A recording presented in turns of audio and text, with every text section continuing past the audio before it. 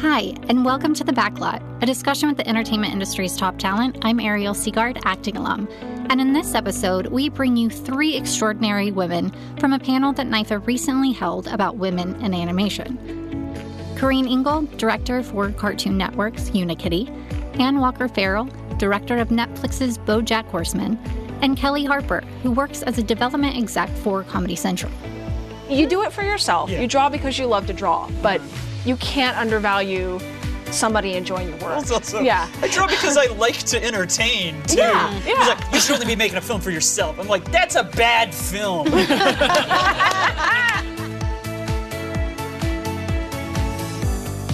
The art of animation has been around since the late 1800s and has been mostly dominated by males. But as for recent years, more women have been taking the reins. And it all sounds like fun and games, but behind the scenes is a lot of hard work. And just when you think there's some R&R in sight, reality kicks in. Currently, I'm on hiatus, which is a magical time where I tell myself I get to sleep in and then I don't. I just finished up directing on season 5 of Bojack Horseman. So thank you. We have one fan. I think you have many more. Yes. But I'm coming from Bojack, and in August I'm beginning as a director on Final Space, which is a show streaming on TBS currently, and I believe on Adult Swim as well. And I'm going to be directing for them for season 2. With Bojack, my directing duties were kind of twofold. I would direct the storyboard phase of productions. I'd be in charge of kind of overseeing the storyboard process, keeping the episode as a cohesive whole, while also, encouraging our talented board artists to do what they do best and bring everything they can to the table. And then for the latter half, I am one of 2 animation directors, and I direct retakes on our scenes that come back from Big Star Studios in Korea. And so for Final Space, I'll be doing the former. I'll be directing storyboards and working with the design team and crafting the pre-production side of a cartoon. Very awesome. So I work on Unikitty over at WB, just like down the street, and it airs on Cartoon Network. And so I'm a director, so I both direct. Like, I have a team of storyboard artists that I direct. I'll do about a fifth or a fourth of the episode. I'll do the boards myself. Like, I'll rewrite chunks of scripts to make everything more cohesive and more affordable and funnier and better. And also I go to voice records, and I'll direct the voice actors and stuff, and just a whole big umbrella of stuff is my job on Unikitty, and it's super fun, and I love it very much. And I work in development, so my job is just going out to comedy shows and scouting talent. I work on the live action production side of stuff, so I don't know if that's, I know we were talking about this earlier, but I feel like a bit like I can talk more to that. But work on the development side, so I work with writers to get scripts into shooting shape and making sure their voice is coming across and their voice is being represented in their own script. The entertainment business is tough. Everyone comes here with big dreams of being the next big thing. You go to auditions or meetings with your head in the clouds, and the more you work, the more you hope the next one will be the one. But the rejections you do get can start getting under your skin, and it can be easy to think of quitting, packing your bag, and shipping out. But Miss Walker Farrell reminds us how important it is to stick with it, even when quitting sounds like the next best thing. I started out in animation really, wanting to tell stories visually, and so I got very lucky and I was able to do a pilot for Nickelodeon's Random Cartoons back in 2006 called My Unikitty. And from there, I was very young, and so while I had a lot of fun making my own cartoon, I think it's, all of us, if we could go back and redo our projects that we did when we were 25, just sort of cringe and shame and wish for a time machine. But I learned a lot from it, and so I got into storyboards. And from there, I stayed in storyboards and animation, largely, in Flash productions. And I kept boarding, and I kept animating, and it was fine, but I wasn't advancing at all. And it was frustrating. And so I got to the point where in early 2014, I was laid off from a job at Bento Box. I had just finished production on a show called Murder Police, which never actually aired. I was frustrated and So I started thinking like, oh, is this really what I want to do? Is this worth it? Is the struggle worth it?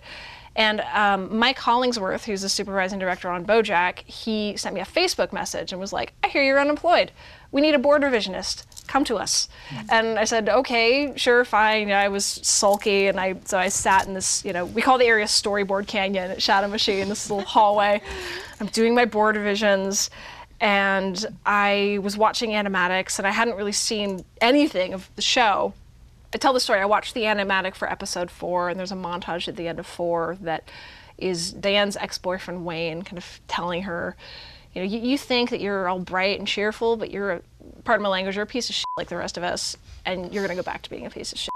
And it was so dark and weird and smart, and I was just blown away. And so I realized, oh my God, I want to be involved with this show. This is an amazing show. And so I worked with Mike, with my friend Amy Winfrey, who was one of the directors. She's this amazing, talented filmmaker. She's been one of our directors since season 1. And they both kind of worked with me to advance from a board artist and a lead animator to an assistant director and a lead animator to a director of boards and animation in season 4. And I've been just really lucky to work with good people on the show who have kind of guided me and launched me really into what I do now. I feel very lucky. Yeah. I think the Rolling Stones said it best. You can't always get what you want. Careen Ingle learned the hard way that even when you do the hard work, that doesn't mean you get the job. But instead, you get what you need. Well, I guess for me so I went to USC, and it's just like you study animation the whole time, and then your senior year you make a thesis, and I worked really hard on my thesis, and it was like, I want to work in television, so like I structured my thesis around, like, this looks like it would be for TV, this is the kind of jokes, like this. And then, like, eventually people saw it, and then, like, it took, like, a year. Like, I was kind of, like, underemployed. Not unemployed, but underemployed for, like, a year after I graduated. And then I started getting work as a Flash animator. So that's, like, I did jobs for Titmouse. I did jobs for Disney Junior, stuff, like, all over the place. Like, preschool, adult, like, everything in between. And, like, that was fun, but, I wanted to do kind of big picture story stuff. So, it was just taking board tests all the time where you get a prompt, and it's like, okay, like, do 2 minutes, of a show, in the boards. And a lot of times it's a show that hasn't come out yet, so it's like, guess what we want. And I'm like, okay, and they're like, I don't like this. I'm like, well, I did, so you're a fool. And eventually I got a job on Peabody and Sherman at the Peabody Sherman show at DreamWorks. Don't confuse it with the movie like everyone on Netflix does. And I was there for 2 years, and that was great, but it was like, I was a board artist, and I had a lot of fun. It was a board-driven show, which meant, like, instead of getting, like, a script where everything was planned out, you just got an outline with maybe, like, 10% of the dialogue on it, and, like, you filled in the rest. So, like, basically I was a writer and an artist on that show. And, I kept telling him, it was like, when a position is open, because the show ended after 4 seasons or 2, I want to direct. I want more responsibility. And Dreamers was like, yeah, maybe. And then the show ended, and they just, like, let me go, and they didn't. I'm like, put me on another show. And they're like, nobody, like, gets it. Like, I'd invite people to, like, my pitches, like, for the other shows that were, like, looking to staff up. And, like, I invited them all to this one pitch where the episode was about, they went back to England in the 1800s, and they had to find John the Ripper, who farted on everything. And I'm like, so, if you have a spot on your show for me, and they were all like, and nobody ever talked to me. And I'm like, well, if you don't want this is the best work I've ever done. Like John I don't want to work for you. So, like, DreamWorks made no effort to try and keep me, even though, like, I really wanted to work for them, and like, I was trying to show initiative and stuff, and they were just like, nah. And then, like, it was like, okay, well, I'll take more board tests. Basically took a summer off, and then, like, WB was like, hey, we need people. Do you want to take a test? And I was like, yeah. So I got a test for Unikitty, did that, and it only took, like, 2 days. You usually have a week to do it, but it was just so easy. It's like, I know what this is going to look like. And then, like, 2 days later, I get a call from DreamWorks, like, saying, like, okay, we want you to come onto Rocky and Bullwinkle.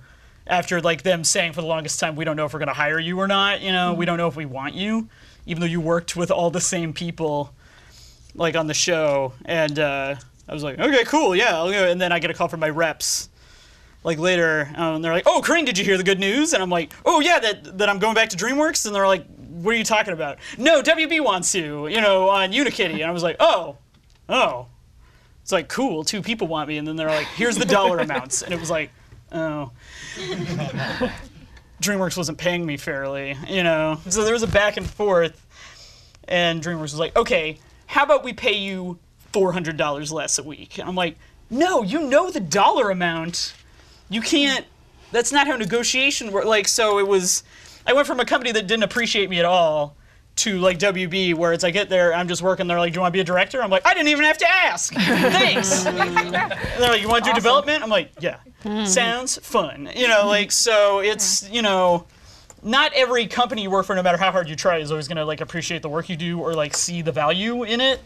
And DreamWorks was great when I was there. It's just now that I've been unplugged from the Matrix, you know, it's like, oh, I wasn't, they were there to exploit me as a new worker. All my bosses and stuff were cool. It was just the company culture, you know, with it being a new media company it's different. I cannot stress this enough. Paying attention, being on time, and saying yes to jobs that may not be ideal can really affect where you go in this business. The key is growing and becoming who you want to be by the lessons you learn on the way up. A lot of people come here with the fact that it's so cutthroat and they have to beat out everybody else. It's not like that. There is so much work on all sides, on all platforms, to get you where you want to go. You can make it that way, but it doesn't have to be that way. You choose to follow your path and help someone along on the way if you can. And if you like the sound of that, Miss Harper tells us that she too enjoys making dreams come true. I went to New York University and I graduated right when the economy took a nosedive. So a lot of jobs were pretty scarce, so it was kind of like take whatever you can get. The first job I had out of college was at a company that sells credit card machines. And I worked there for a week, and then I got I got a phone call asking if I wanted to come in and interview for a job as like a casting intern, and I was like, I'll take it. And they're like, no interview. I was like, no, I'll take it. Like, I'll do whatever you need me to do. How is it minimum wage? I'll take it. Like, I'll figure it out. I'll eat beans on toast. I don't care. So I took that job at that company, and that company was a production company in New York City. It did a lot of other live action productions and kind of just bounced around to different projects that they had there, which is how I ended up on like Cash Cab and History Detectives, which was like great to learn. Like on Cash Cab, I was in the field doing production as a PA, and on History Detectives, I was doing archival work. So I was like calling small history societies in Oklahoma and being like, hey, I'm trying to find like a rare picture of this Indian chief, can you help me? Like, and then these people like don't have any digital means, so like we can't scan this photo, we can send you the photo. I was like, don't send me your historical artifact. Every job I've ever had has taught me how to be scrappy and just like get done what needs to get done. So kind of like bounced around a little bit at that company. Then from people I met there, got a job working at AOL. From that job, since then I had like cut my teeth in like digital production, got the job at Above Average, which is where I always wanted to end up, because I always wanted to work for Broadway Video, because I always wanted to work for comedy, and like Broadway Video is like the name in comedy to me, until I then worked at Comedy Central, and now that's the name in comedy for me. Pretty big. But yeah, so now I just moved out to LA. Like I'm 5 months into my time being in LA, so I'm learning everything. I'm sorry, I don't know what any of the freeways are called. I'm sorry. If you tell me where's the 5, I can't. I'm good luck. Well, you know to just put the. In Yeah, front. thank you. Yeah. That's enough. You're one of I us heard that now. was just a Southern California It is. Yeah. Well, also that like people are like, oh, it's called a freeway, not a highway. I'm like, what is happening? So then I recently transitioned out of production into development, because I realized as a producer, a lot of times working with people in development or getting scripts from people in development, I'm like, this doesn't really align with like the amount of money we have to make this project, amount of time. So I get these scripts and I have to go back to the writers and be like, your dreams, we can't make them. And like, that's the worst feeling in the world. And I was like, there was definitely a step where I feel like we could have told you that this dream was a little bit, or like fixed it and like maybe done it in a cheap. So I was like, I really want to get in development and like, yeah, make people be able to make the thing they want to make the way they want to make it. And I also have like the company be happy that like it's getting made for the dollar amount, because that is king. So that was my path. Nothing worth having comes easy, and having a successful career in animation is the same. But loving what you do can be the greatest motivator, even when those working hours start in the morning and end the following sunrise. Generally, I'm a morning person, so rather than working late, I get in early. But every production is different. So sometimes, you will be on a production that demands those long hours. It depends on the production, it depends on the situation. The important thing is to make sure that you're getting paid for those long hours. It's been a situation I've been in before where I've been putting in my all for a job and not getting paid fairly, which sucks. I think the important part, especially of leadership positions like supervising, directing, you're sort of going into it with the assumption that I'm going to be putting in extra hours to make this good. Like, this is my episode, and there's an ownership of it that for me makes those hours easier. And again, that's not to say too that when I was a board artist, it was like, these are my boards on the episode. Like, this is something that I am a part of, and I want to do my best. And generally, as an artist, I'm told that I'm pretty fast. I'm speedy, which I think helps in that regard. But I know, during animation for season 5 of Bojack, my co-director and I, there were a lot of issues with the lip sync coming back. It was funky fresh. And so we ended up having to go, we called it lip sync apocalypse, which might have been an overstatement. But we were going into lip sync and fixing the lip sync. And we were there, we were working weekends, we were working through lunch, and, not working until 11, 12 at night, but I would get in usually around 10, and I would not leave before 7:30 most nights. And that's not, crazy hours, but I'm working that whole time, And again, it's an ownership. It's well, this is a problem. We need to fix this. It's on us to fix this, and I don't want to pass this down the line. I don't want to shove this off to my animators. We gotta get this done. So there's long hours, but as long as you're compensated fairly and you love what you do, it's not too bad. Sure. I dare say. For me, it's I work until I am happy with the product, and sometimes that means I got to work more hours. Sometimes it means I don't have to work as many. It's good. For me, as a director, I've always felt that I work more hours so that my board artists don't have to overwork themselves. Because I get paid on call. I get paid for more hours in a day. That's just the way my job works. But then also, it's the things that you're going to focus on, I want you to kick butt on those. So if you need help, I'm here to help you. I'm here to make sure that you have the support you need. And sometimes that means I'll be up until 4 a.m, and not all the time. You have easy weeks and you have hard weeks, and it's just if you have too many hard weeks, you just be okay, what can I do faster? What really, really matters that I can do? What can I kind of ignore? But that's just how it is sometimes. But it's just as long as for me, it's am I getting paid? Do I like the work I'm doing? That's I think really all I need. Do I like the work I'm doing is the biggest motivator to being okay, I know this is a 12-hour shoot day, which means an 18-hour being awake day, but I've been very fortunate to every crew that I've ever been on, knock on wood. Yeah. It definitely, you hit a wall at some point in the day, but then if it's a crew that you really love, there's always someone who recognizes you're hitting a wall and is hey, notice that you're kind of tired. There's always that point of the day where you'll be at the office really late and somebody will be are you still here? And it'll either be, I'm having a great time, I'm having tons of fun, I'm riding this wave as far as I can. And then other times it's oh, you're right. It's time to bounce. Time to go home. Yeah. Whatever you do or dream of doing needs to drive you.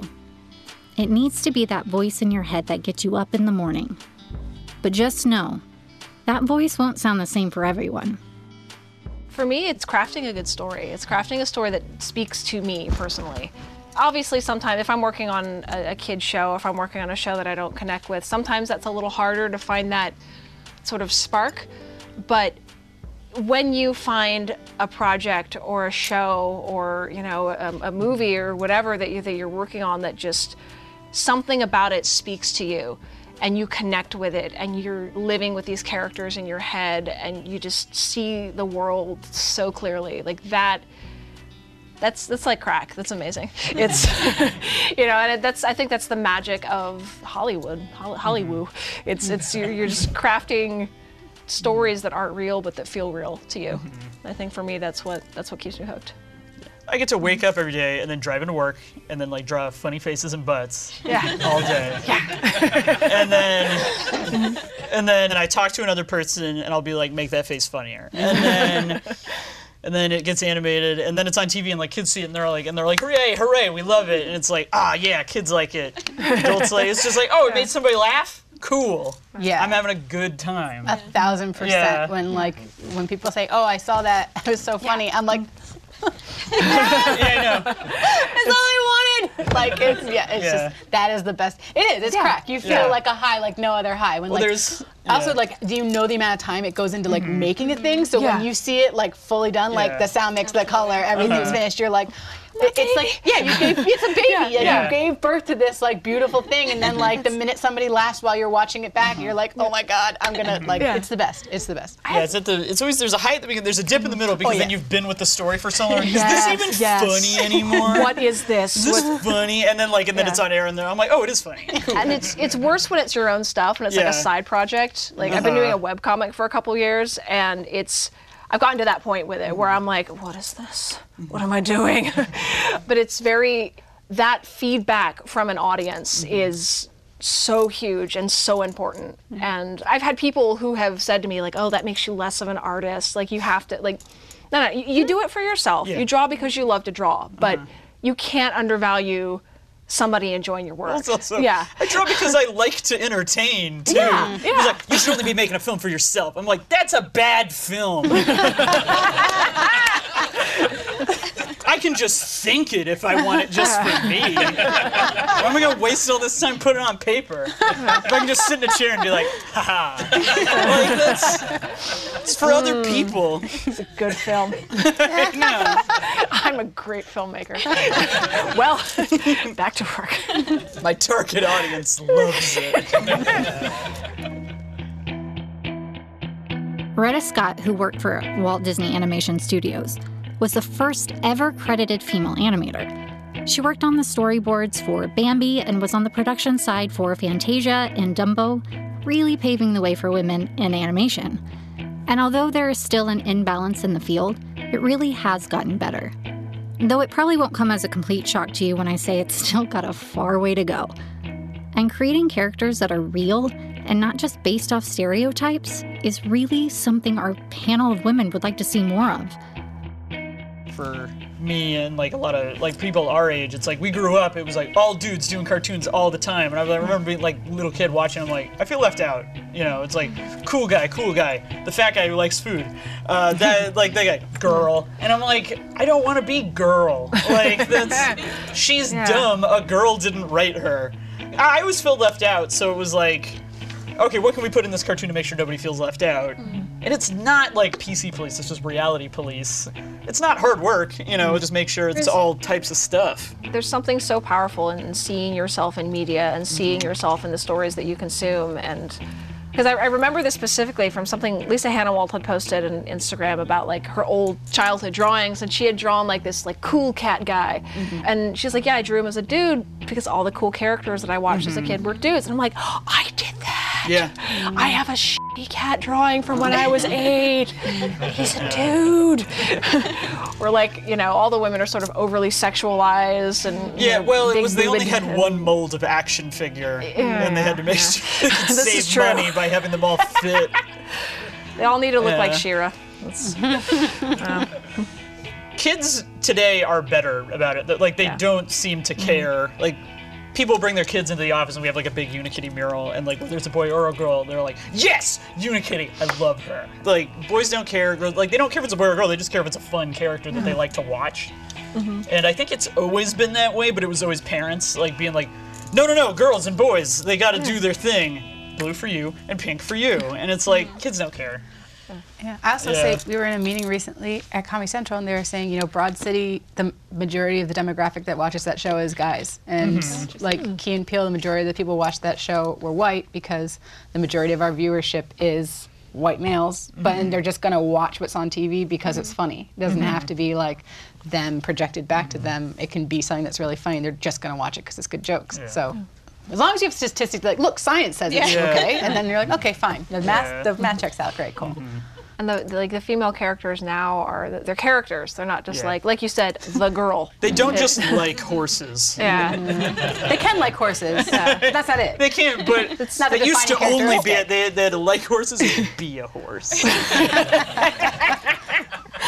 The other thing that I notice sometimes with female characters that bugs me is when they're like the writer is afraid to give them any flaws. Yeah. Like they're so good and they're smart and they win at everything all the time. And like, You have to be the best if you're a girl. Yeah, it's like I'm not going to be offended if a character with my gender is flawed. It's true. We are the best, but like that for me sort of raises my hackles because it's like, come on, we know better at this point. no one is perfect in real life, so it's like that's the only girl you saw on TV, and you're not that, and you're like, oh, I'm not good enough for anything. Nobody's ever gonna love me, or it's like I'm cool, and it's like, nah, they just didn't write it good.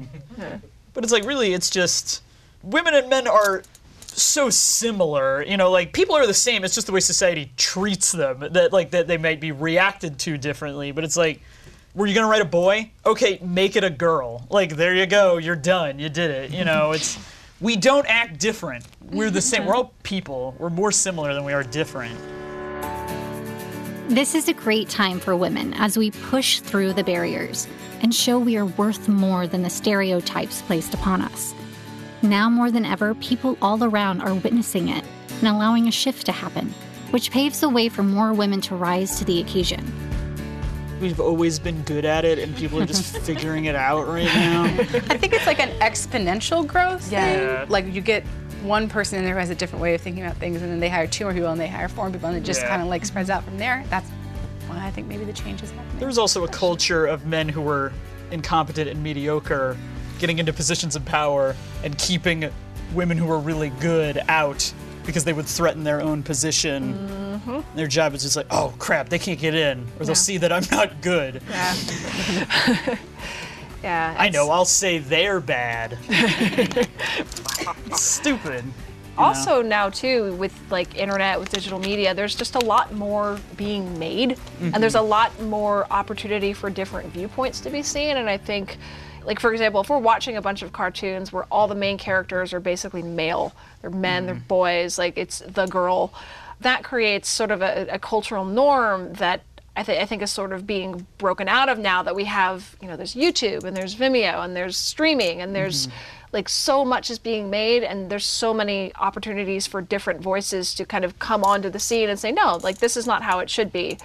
It needs to change. Like, here's the story I have to tell. Here's why I want to tell it. Like, listen to me. And then you just wave your arms until somebody The ability gives you to money. find people, like the internet has helped that. Like, it cannot be underestimated that is a huge reason why things are different. Because you can just find people now.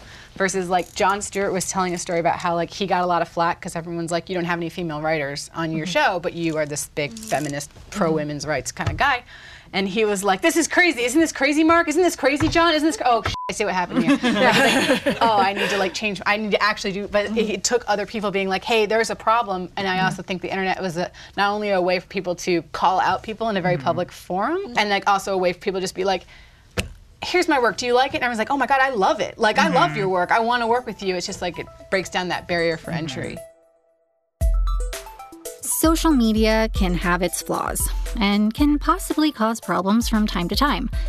But it's an excellent way to get your material out there to be discovered. Whether it's photography, directing, even if it's just your acting reel. Curating your online identity is one of the best ways of getting noticed.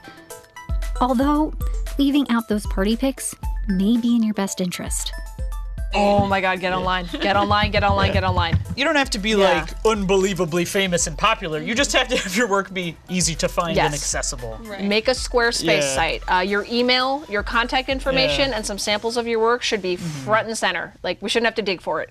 Tumblr can be useful. Honestly, I found the most ground promoting my own work on Twitter. And social media is strange because it's half like place where I scream in the woods because the world is on fire, and also half where I show off a drawing. And in recent months, it's, as I have met more people online and sort of grown, it's become more of the latter, where it's less of a place that I can rant and rave about things, and more that it's more a professional outlet for me. Yeah. I've encountered some people for whom the line is a little blurred, and so it's like, well, you have cool art, and then also here's a rant about how you had a fight with your friend. Like, make sure if there's a place that you're showing your art, make sure it's just art. And it's something that you would show to a boss or to a work also, person. like photos of you, like, partying and stuff. I'm like, okay, I see you like to party a lot. I just want to see the work, If you can party and do the work, like, cool, but I don't need to see it.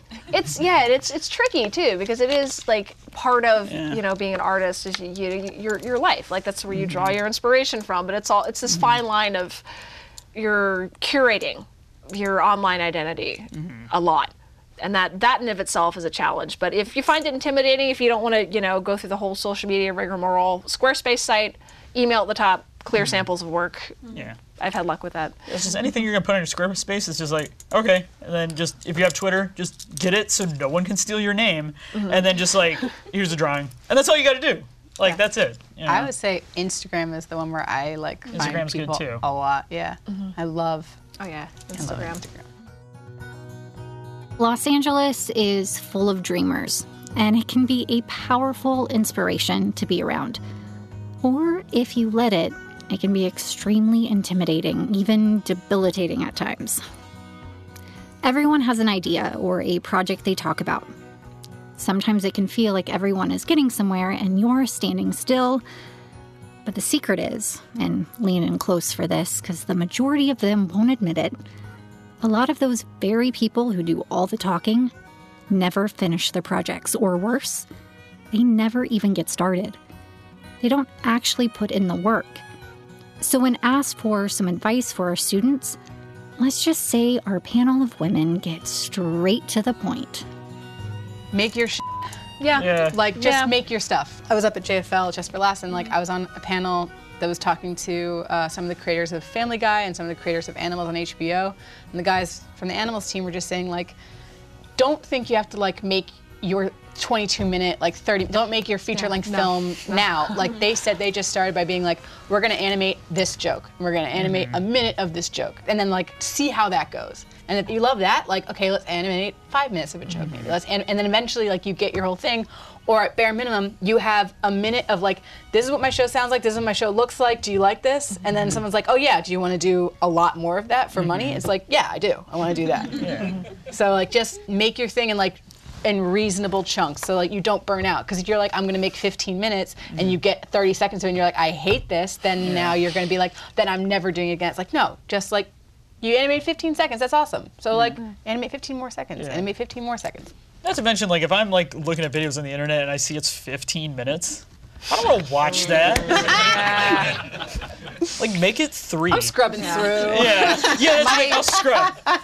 Be honest. It's just and if you start something, just finish it. Even if you're I don't know if I like it anymore. Yes. It's just get it done, so people can see it, and it's it's not as good as I want, but but that was, you had it in your head. Everybody's just happy to see it, You would be shocked at the number of people who start things and cannot finish them. If you can finish a project, that sets you head and shoulders above half of your peers, at least. And again, it will never look as good as you want it to look, because you are constantly getting better as an artist as you are making it. You're a filmmaker, as a board artist, as a designer, whatever.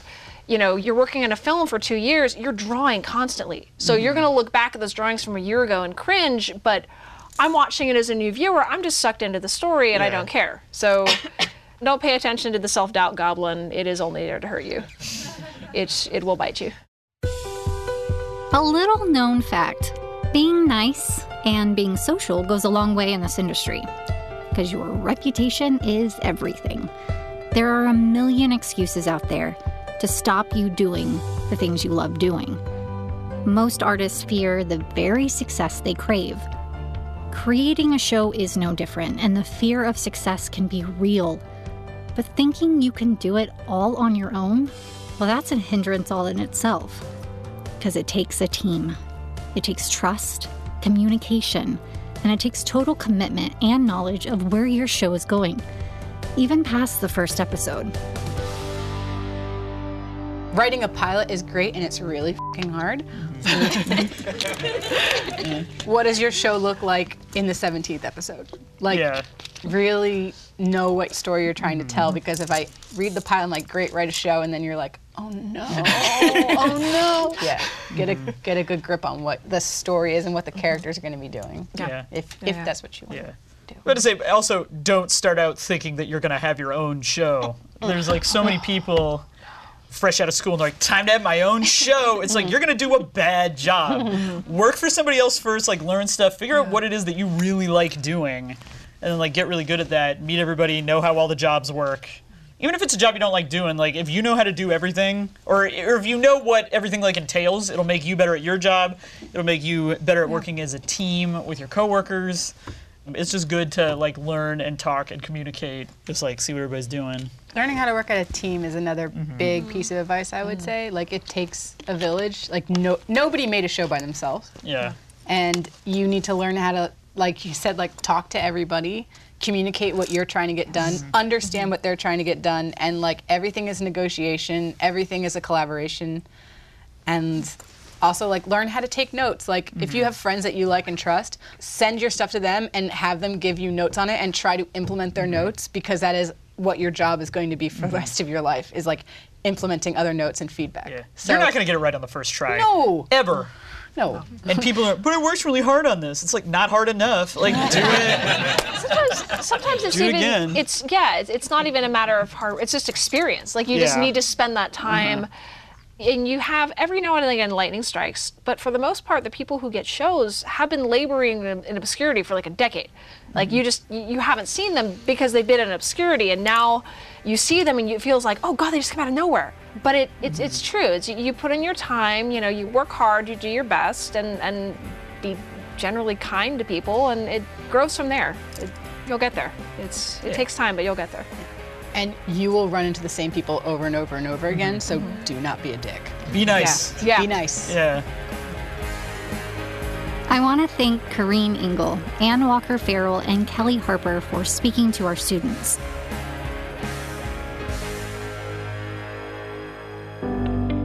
I'm Ariel Seagard, and this episode was based on the panel moderated by Kelly Williams. To watch the full panel or to see our other Q&As, check out our YouTube channel at youtube.com/New York Film Academy. This episode was written by me, edited and mixed by Christian Hayden. Our creative director is David Andrew Nelson, who also produced this episode with Christian Hayden. Executive produced by Jean Sherlock and Dan Mackler. Special thanks to our events department, Saja Johnson, and the staff and crew who made this possible. To learn more about our programs, check us out at nyfa.edu. Be sure to subscribe on Apple Podcasts or wherever you listen. Thanks for listening.